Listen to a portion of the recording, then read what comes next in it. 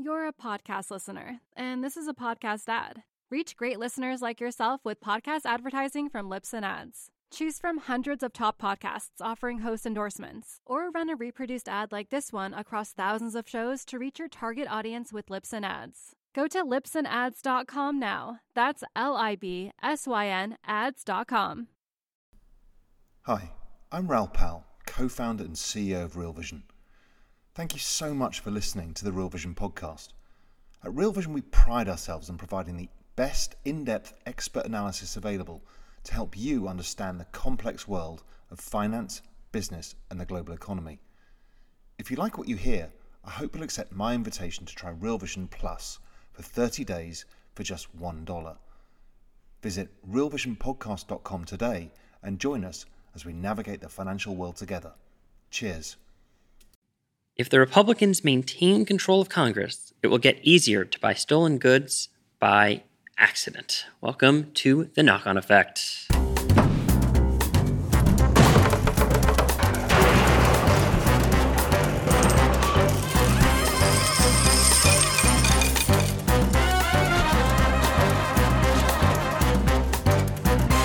Hello, welcome to the show where we start with the thing you know and end up in a strange place. I'm Alex Rosenberg, joined as always by my partner in crime, Justine Underhill. How are you? Hello. I'm very good. You went, you know how they do in the beginning of podcasts, sometimes they talk about, you went on a corn maze this weekend. Yeah, I had a little fun adventure.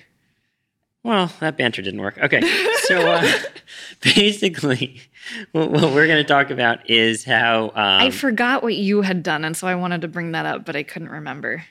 I went foraging. Oh, right. Okay, so we both had outside of the city adventures. Very autumnal, I think. Yes. So, yeah, basically I'm going to show you how the midterm elections could make it easier to buy stolen stuff. And by accident. By accident. It's actually a closer connection than you might think. So, obviously the midterms are ahead in the United States. And the control of the House and the Senate is both at stake. The Democrats look likely to take the House from the Republicans. There's an off chance they take the Senate. Yeah.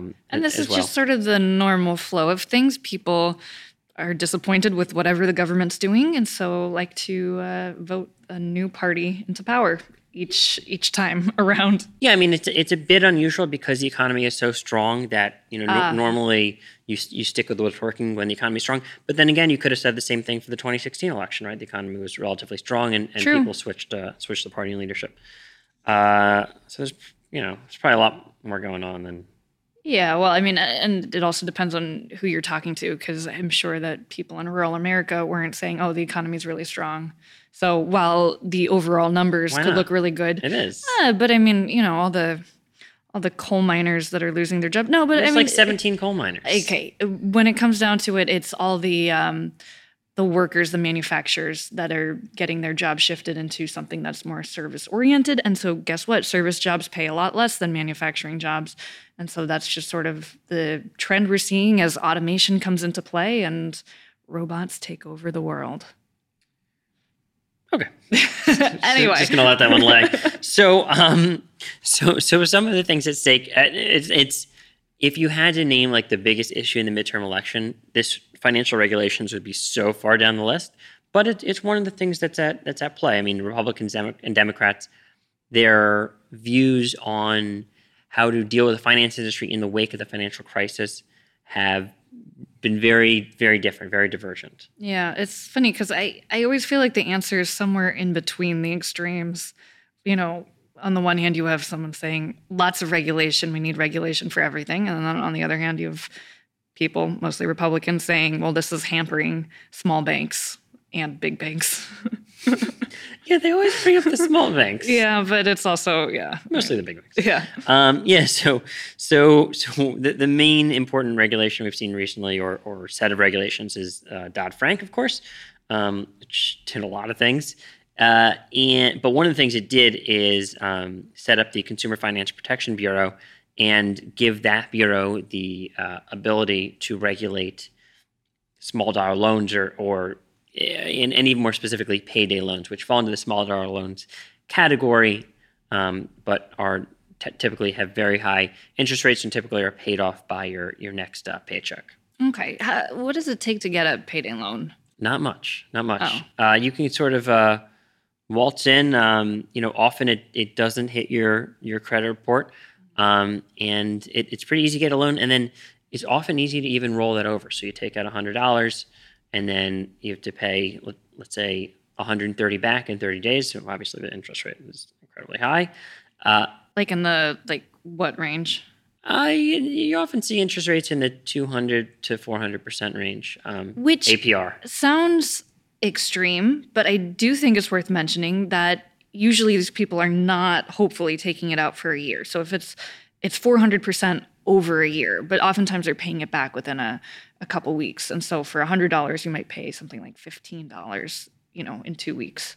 Yeah, well, yeah, you'd probably pay $30 or something like that. But so giving a better picture of the landscape, it's really not just payday loans that are in the crosshairs here. There's also auto title loans where you borrow against the value of your car. You actually basically you give the lender another pair of your car keys, a second pair of your car keys, and your car can get repossessed if you don't pay them off. It's auto title loans. So all these loans are sort of covered by the CFPB now, and so both auto title loans and these small payday loans. Yeah. So there's actually there was an act in. Sorry, it's actually not an act. It's not an act of Congress. It's a rule. So it's a set of regulations enacted by the CFPB in October of 2017 called Payday Vehicle Title and Certain High Cost Installment Loans. Whew. Basically, it is, quote, according to the CFPB, aimed at stopping payday debt traps by requiring lenders to determine upfront whether people can afford to repay their loans. More specifically, quote, lenders are required to determine whether the borrower can afford the loan payment and still meet basic living expenses and major financial obligations. Also limits the number of loans that can be granted to the same person, but it does not put a cap on interest rates. Now, as you can sort of tell, this is a really long and complicated, drawn out. It's actually 1,690 pages. Which is crazy. Yeah. Like, why does it need to be so long? Well, it's very complex, and then there's a lot of dialogue that they kind of give you a real window into their thinking, which is actually kind of helpful for us journalists. But yeah, and I will also add, I have not read all 1,600 pages of it. I'm only on page 439, but I'm telling you, it's a real page turner. Oh, wow. Forget Nancy Drew. I mean, this is where you go, the CFPB. Well, and so what I think is key, though, is that there have been regulations that have been put into place for certain payday lenders, and payday lenders have been able to skirt around those rules. So something that's important that you've mentioned is these rollovers. So if someone's in a huge amount of debt and they need to suddenly get more money because they're already in that debt from the payday lending, they then have to roll over their loan. So certain states barred the rollovers or the number of times you can roll over. And guess what? Certain payday lenders said, oh, well, we'll just cancel this loan and start you up on a new loan to sort of hide and completely open up a new loan number. And so that sort of hides it. So in some ways, I mean, not to say that 1,000 pages of text is good, but I would hope that it would close some of the loopholes that do exist. Yeah, so a couple interesting points here. One is that the 1,000 pages of the fact the rule is so complicated, so long, and rather unprecedented is the reason the agency gave it 21 months to go into effect. So even though it was passed on October 2017, or handed down in October 2017, it's not to take impact until August of 2019. The other thing, I want to mention is that, as you brought up, states have different rules. So this is a very state-specific issue because some states have filled in for a gap in federal government regulation. So some states like New York, payday loans are not allowed. Other states have restrictions governing the cost of loans, in other words, the interest rates. Or the companies that can provide loans. So many states have restrictions about how many times you can roll over, as you mentioned. And so another part of so just getting back to that rule, what's crazy is that Mick Mulvaney, the acting director, has sued to extend the deadline for it to go into effect past August 2019 to give them a bit more time to maybe write a new rule or restructure it somehow. Or kill the rule. Yeah. Lost that case, oddly.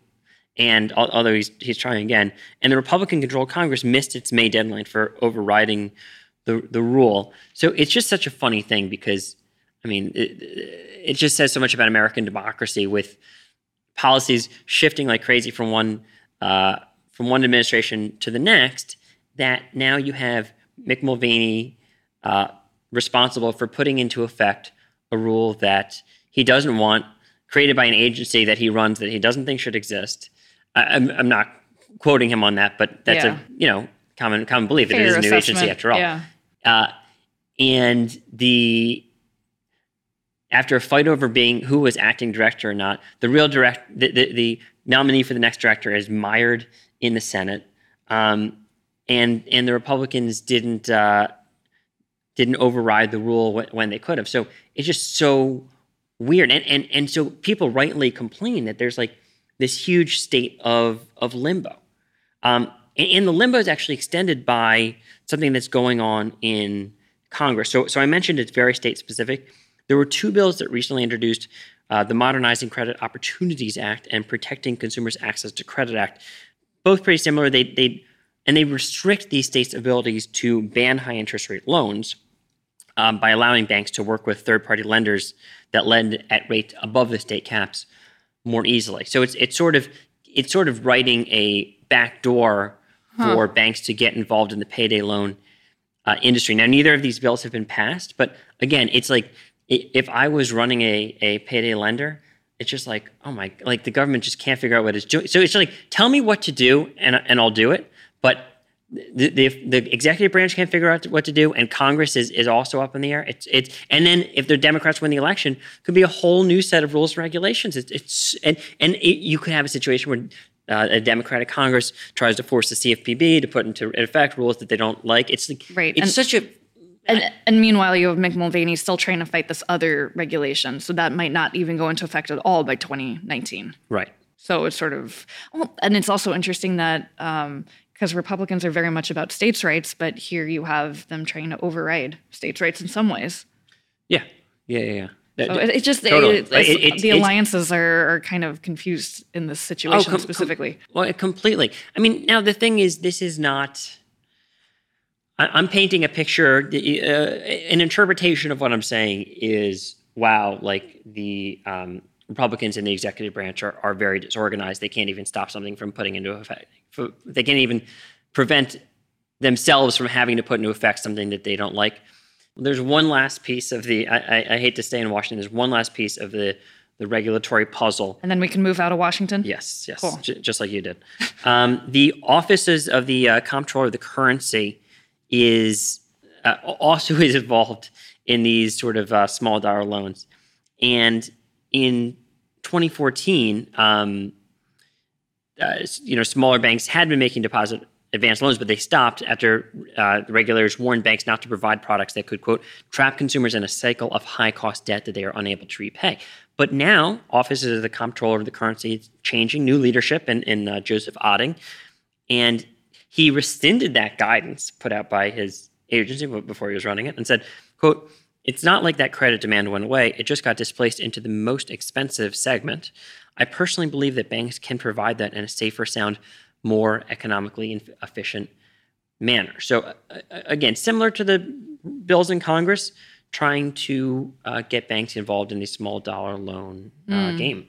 Right. I think what's interesting about this specifically going into banking, so banks taking on more of the payday lending role, is that for the rollovers or people that are more likely to roll over the debt, you could potentially screen those people and see who's financially irresponsible or who would not be able to pay it back much more easily at a bigger bank where they do a lot more of the due diligence than some of the small payday lenders where it would just cost too much to do all that research into somebody before giving them a loan. Yeah, and I mean, that's the kind of thing that stuck out to me about, so I like I said, I didn't read the 1,700 pages, but I did read the summary.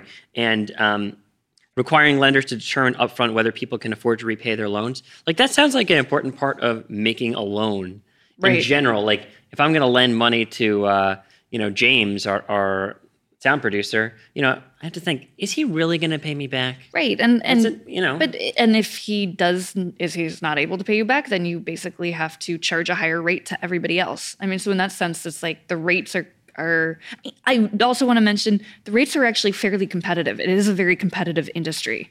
And so, so here's where you get into a little bit of economic theory, right? If it's really last resort, like lending of last resort, then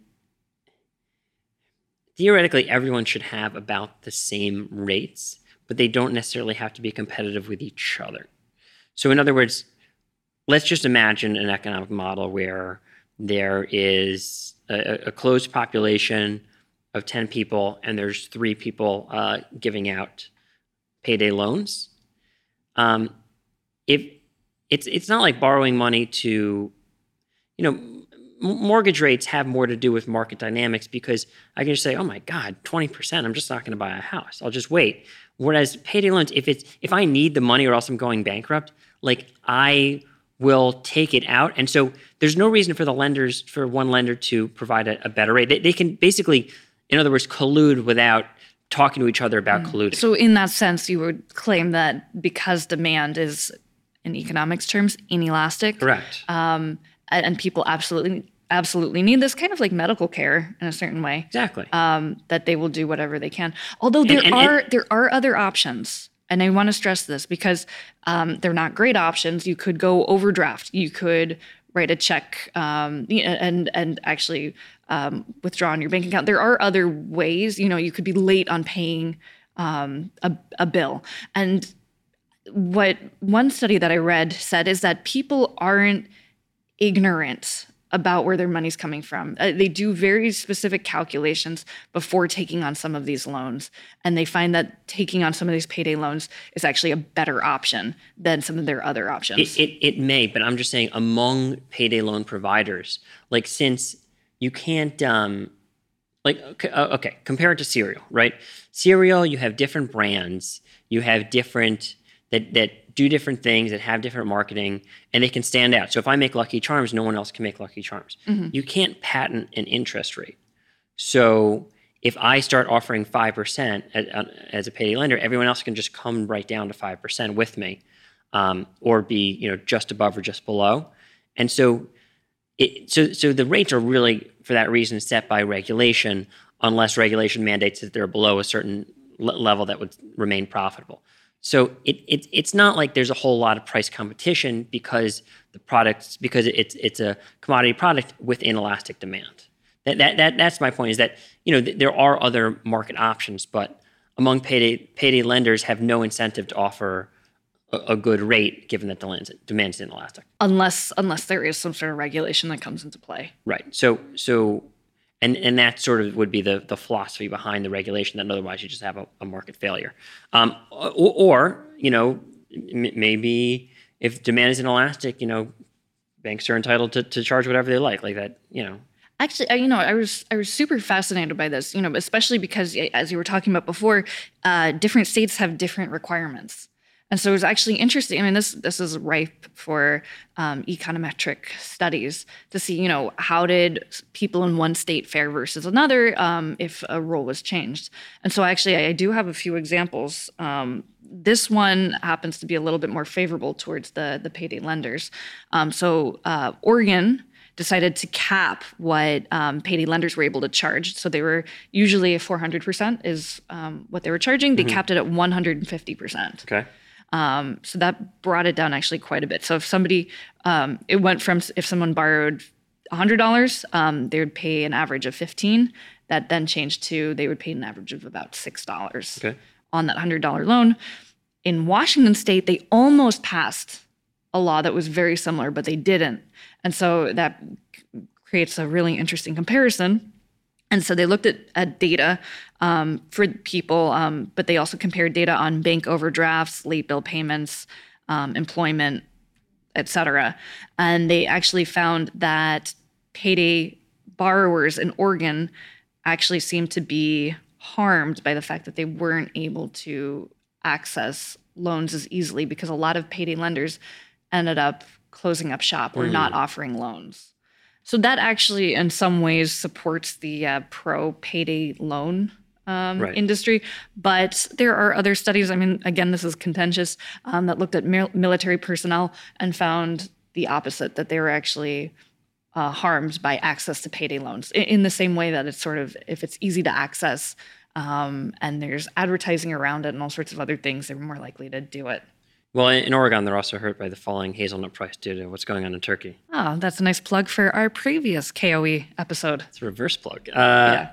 Reverse tease. So I want to get a bit more into what consumers know and don't know when they take out a payday loan, because that's sort of the crux of the issue, I think. Sure. But speaking of those other options, and just getting back to the storyline a bit. So there was recent news. Oh, and by the way, there's more attention was brought to this issue by John Oliver in the first season of Last Week Tonight. He did a big thing about payday loans that kind of brought a bit more attention, especially from the left to the issue. So, just another thing in the soup is that when you have culture and politics going different directions, that sort of can be interesting. But yeah, so responding to a lot of the changing winds that I mentioned in Congress and the executive branch, U.S. Bank, part of U.S. Bancorp, recently introduced last month the Simple Loan.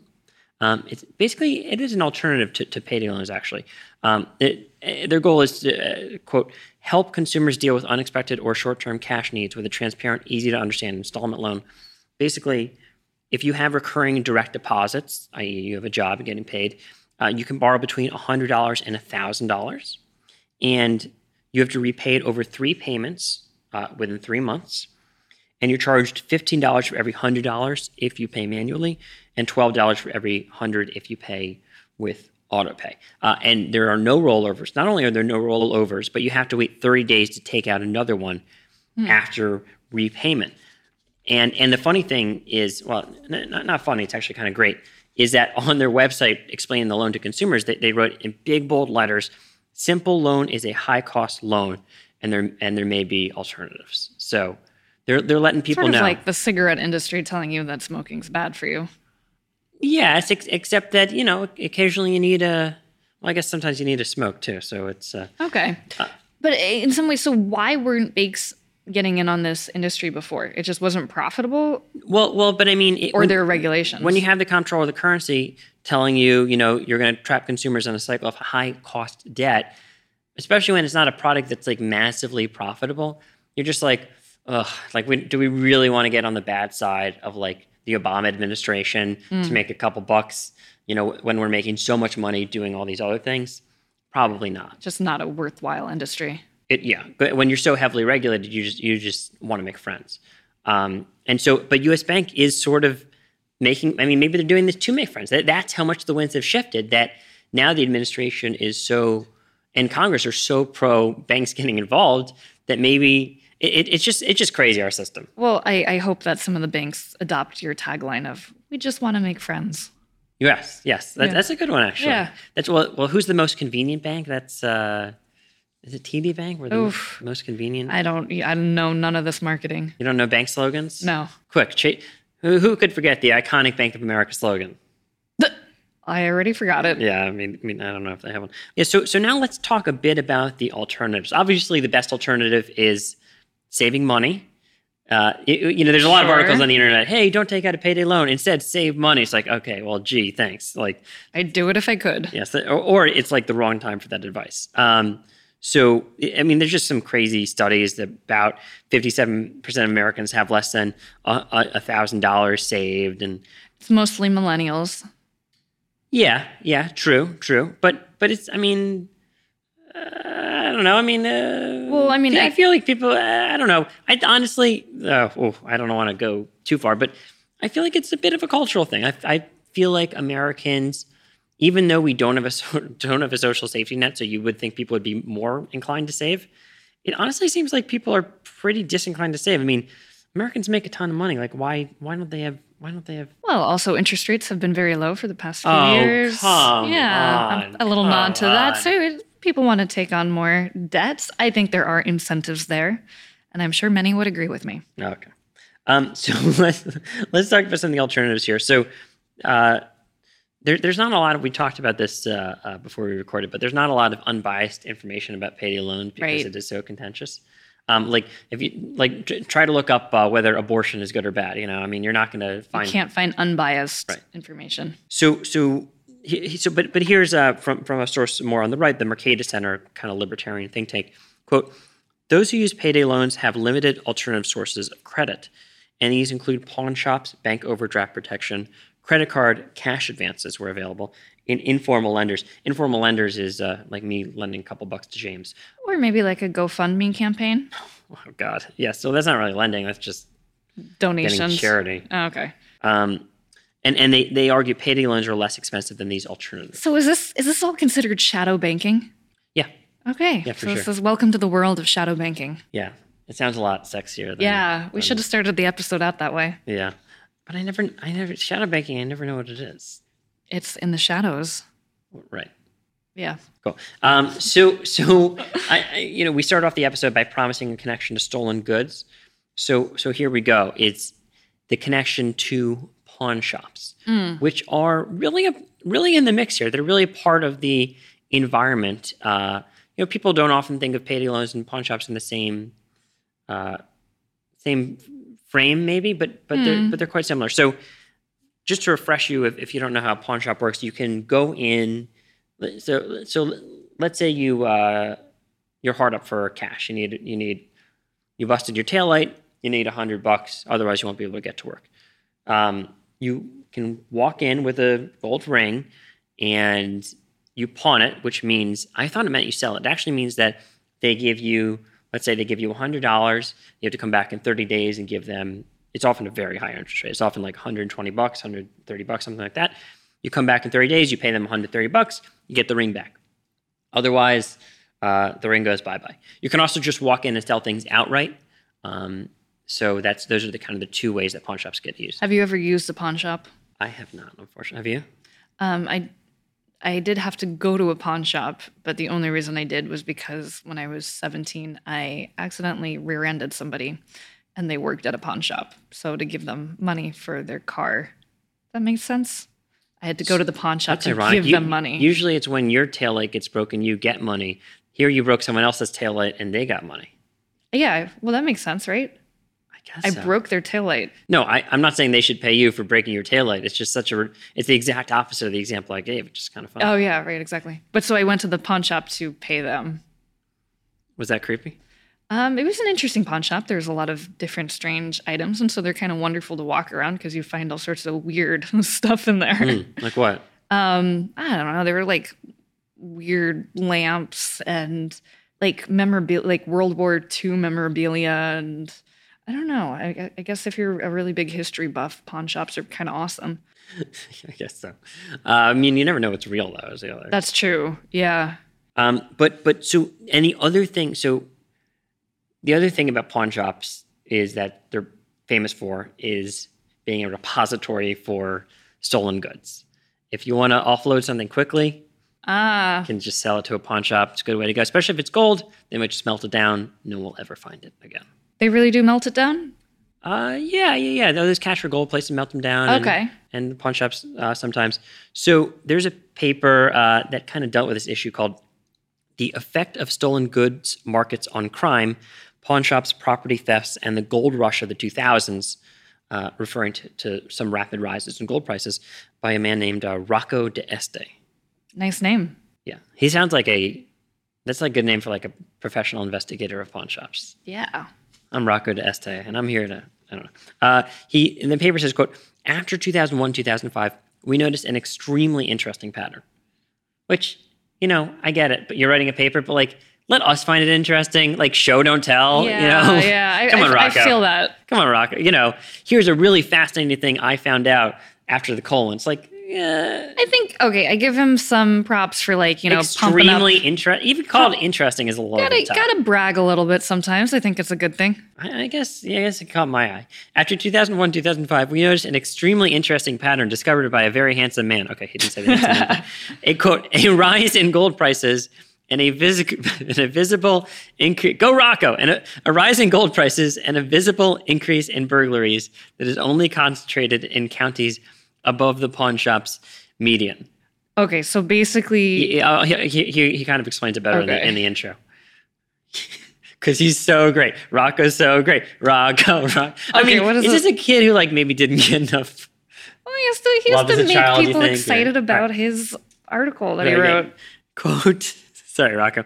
The analysis suggests... it's just extremely... All right, sorry. Okay, here we go.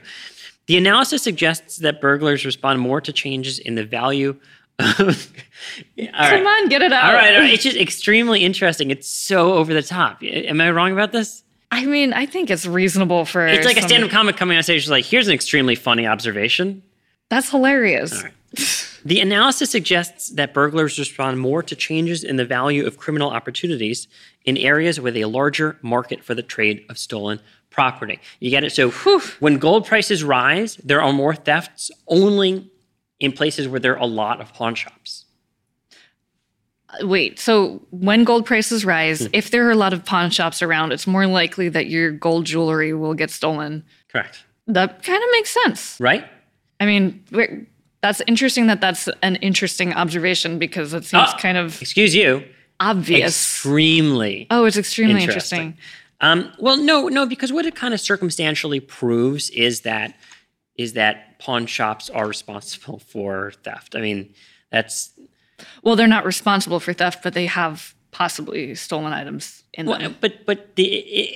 Okay, not responsible for theft, sorry, but, the existence of pawn shops encourages theft. That's basically what a fair conclusion from that. Whether it be pawn shops or I'm sure there'd be some black market elsewhere. So I don't know if pawn shops specifically encourage it, but that's his case that it's above there's above the pawn shop median. Yes, the pawn shop median. Yeah. So that sort of shows the link that I talked about. So if Republicans hold control of Congress and keep promoting those small dollar loans done by banks and payday lenders, it's more likely that fewer people who are hard up for money will have to resort to pawn shops. Therefore, a higher percentage of the people selling goods to pawn shops will be thieves, and more of the goods will be stolen. So you're more likely to buy loot by accident. And so that's assuming a few things. Wasn't that extremely interesting? That was extraordinarily interesting. Wow. So let's break this down just quickly. So this assumes a few things, that thieves are going to thieve no matter what. I mean, no matter what. Sure. So whether or not it's easier for them, because if a thief has maybe access to a payday lender a little bit easier, maybe they won't need to steal. But the assumption here is that they'll... Okay. And so if 1 out of 20 Americans is going to a payday lender, they're not just is it... do I get a payday loan or do I steal gold in some complicated heist? So really what it comes down to is that the percentage of goods at these pawn shops is going to be likely higher or more skewed towards the stolen merchandise, potentially. I guess also gold might have to go up too in price. No, but whether or not gold goes up in price, assuming that that theft is stable, and pawn shop loans fall due to the rise in payday lenders. Okay. So and it's also key to point out that pawn shops are likely competitors in some ways to payday lenders. It's a good that is exchangeable. Yes. So exactly. So what? Thank you. That's an important puzzle piece, by the way. Yes. So one example actually is Easy Corp, which runs Easy Pawn. Unfortunately, it's EZ. Why unfortunate? It's a little tacky, don't you think? Oh, but all these things are kind of in that realm. Yeah, I guess so. And so they started a payday lending company with the very unfortunate name Easy Money in 2007, only to get out of that business in 2015. And then very unfortunately for them, they were fined by the CFPB later in that same year, even though they'd stopped doing the business, which is just kind of funny. They were fined why? I think they had charged rates that were too high, the CFPB found. So the CFPB asked for a settlement and also like for some refunds to the customers. Oh. And also, maybe it was misleading. So some of their literature was misleading, as you might guess from their name. And so this is sort of where it because nothing's easy about having to pay, 400% interest Right. rates. If a company's called Easy anything, it's likely that it's not. Like Easy Money is like in the list of names, like companies most likely to get you fined by regulators, up there with. Easy Money is kind of what everyone. It's a song by what's his face? It's also Easy Money. Isn't that a song by? I don't know that song. Hall & Oates. But it's also the Fed, right? It all comes back to the Fed. Easy Money Policy. Yeah. Yeah, Easy Money. Hall & Oates. Am I going crazy here? Not that I know of. I mean, you might be going crazy. I don't know that song. All right. I think it's Billy Joel. Wow. Oh my gosh. Billy Joel. All right, good. I want the easy money. Anyway. Where were we? So here's where we get into some of the distinctions between pawn lending and payday lending in the eyes of the CFPB, because the CFPB specifically that rule that we referenced does not apply to pawn lenders. So this is a rule that Mulvaney's fighting. Correct. Sure. And they mentioned the word pawn 104 times in the regulations. They even mentioned out of 1,600 pages. Fair enough. But they even mentioned in one of the footnotes that pawn lending is referenced in the Old Testament. Fun fact. I'm not surprised. I mean, usury is mentioned in the Old Testament. So I would imagine pawn would be close by. There you go. So they explained why they weren't as concerned about pawn lending. And I found this very interesting. I'm just going to read here. Consumers may be more likely to understand and appreciate the risks associated with physically turning over an item to the lender when they are required to do so at consummation. So it goes to, how much the consumer knows about the risks they're taking on.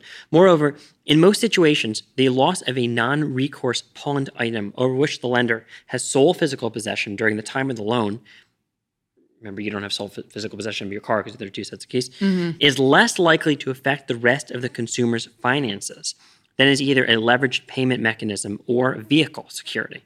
For instance, a pawned item of this nature may be valuable to the consumer, but the consumer most likely does not rely on the pawned item for transportation to work or to pay basic living expenses or major financial obligations. So they see this as not as predatory because if you pawn off your World War II memorabilia or your gold ring or whatever else and you lose it, it's not going to really affect your ability to continue working, or it doesn't trap you in the debt cycle that a lot of people get in. They're very worried about this. The debt trap is a term that comes up over and over again. That's actually the biggest issue here out of everything. It's people ending up in this debt cycle. Yeah. And so, it's just interesting because on one hand, if I getting $100 and having to pay $15, like if I am not really thinking about my finances, it's like, oh my God, I get $100, all I have to pay is $15. Like what a bargain. Whereas if I walk in and say, here's a gold ring, and they're saying, okay, if you don't give me $115, you're not going to get this back.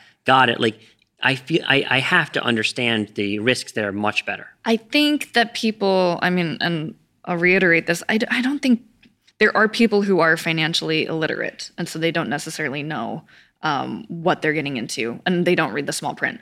On the other hand, I do believe a lot of these people who are going into these payday lending shops are not idiots. I mean, they do know what they're getting into. They do know that they're paying a higher interest rate than they normally would have.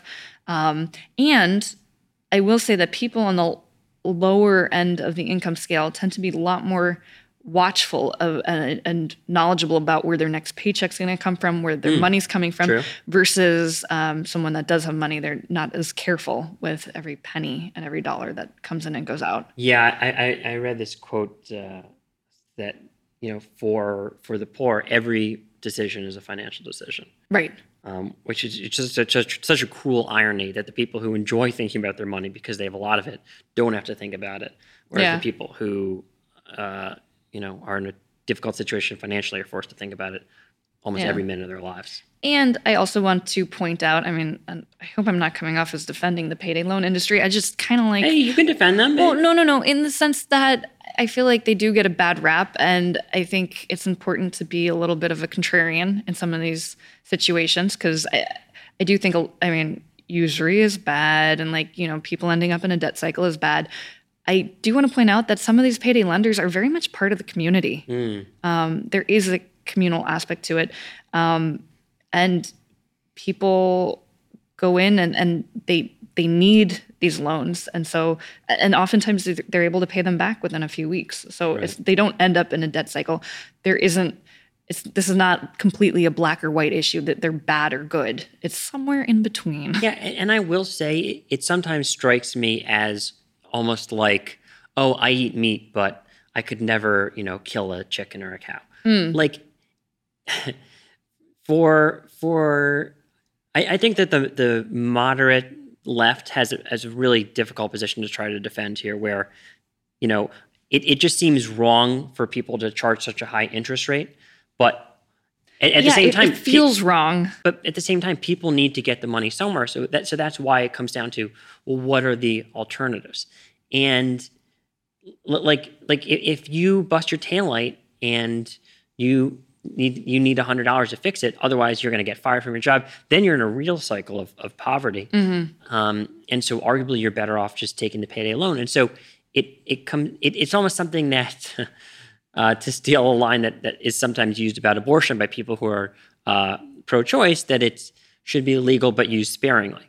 So it's just interesting that I don't know. It's a really fascinating issue because it's a touch point with so many issues that we have as a society, where from income inequality to people not saving enough money to, people making much less money than they used to as a percentage of the profits of corporations. And so there is the libertarian angle is quite clear. I'll let the free market do its thing. And the extreme left angle would be, well, this is just another symptom of this horrible society we live in, and we need to burn capitalism down. The moderate views on both the right and the left are sort of hard to. It's somewhere in between, and then putting steadfast regulations on it then becomes really difficult because there is no 100% correct answer. But in some ways, all this regulation going after the payday lenders, all the stuff, whether it be pawn shops or whatnot, is kind of a Band-Aid on a bigger issue that people haven't really yet figured out. And never will. I mean, it's just some people have more than others. Like it just feels wrong, and that's why we have all these things in our society about it. We just don't know how to deal with that fact, and so sometimes that leads to our inability to deal with that, leads to bad policy and leads to disjointed policy, and which is what we see now. Right. Even saying it's sad is like it could be disjointed policy is sad. I think that's really what the sad part is. You think that's? I thought you were all about disjointed. I'm kind of wishy-washy like most Americans. All right, very good. All right, well, that does it for this week's knock-on effect. Yeah? Yeah. Okay, you can catch the video version of this episode at realvision.com/knockoneffect. And we have new episodes airing every Thursday.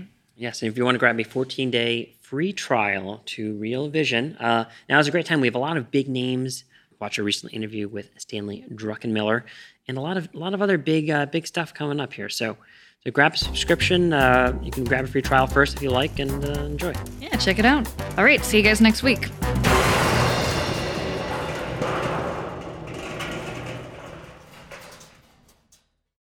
You're a podcast listener, and this is a podcast ad.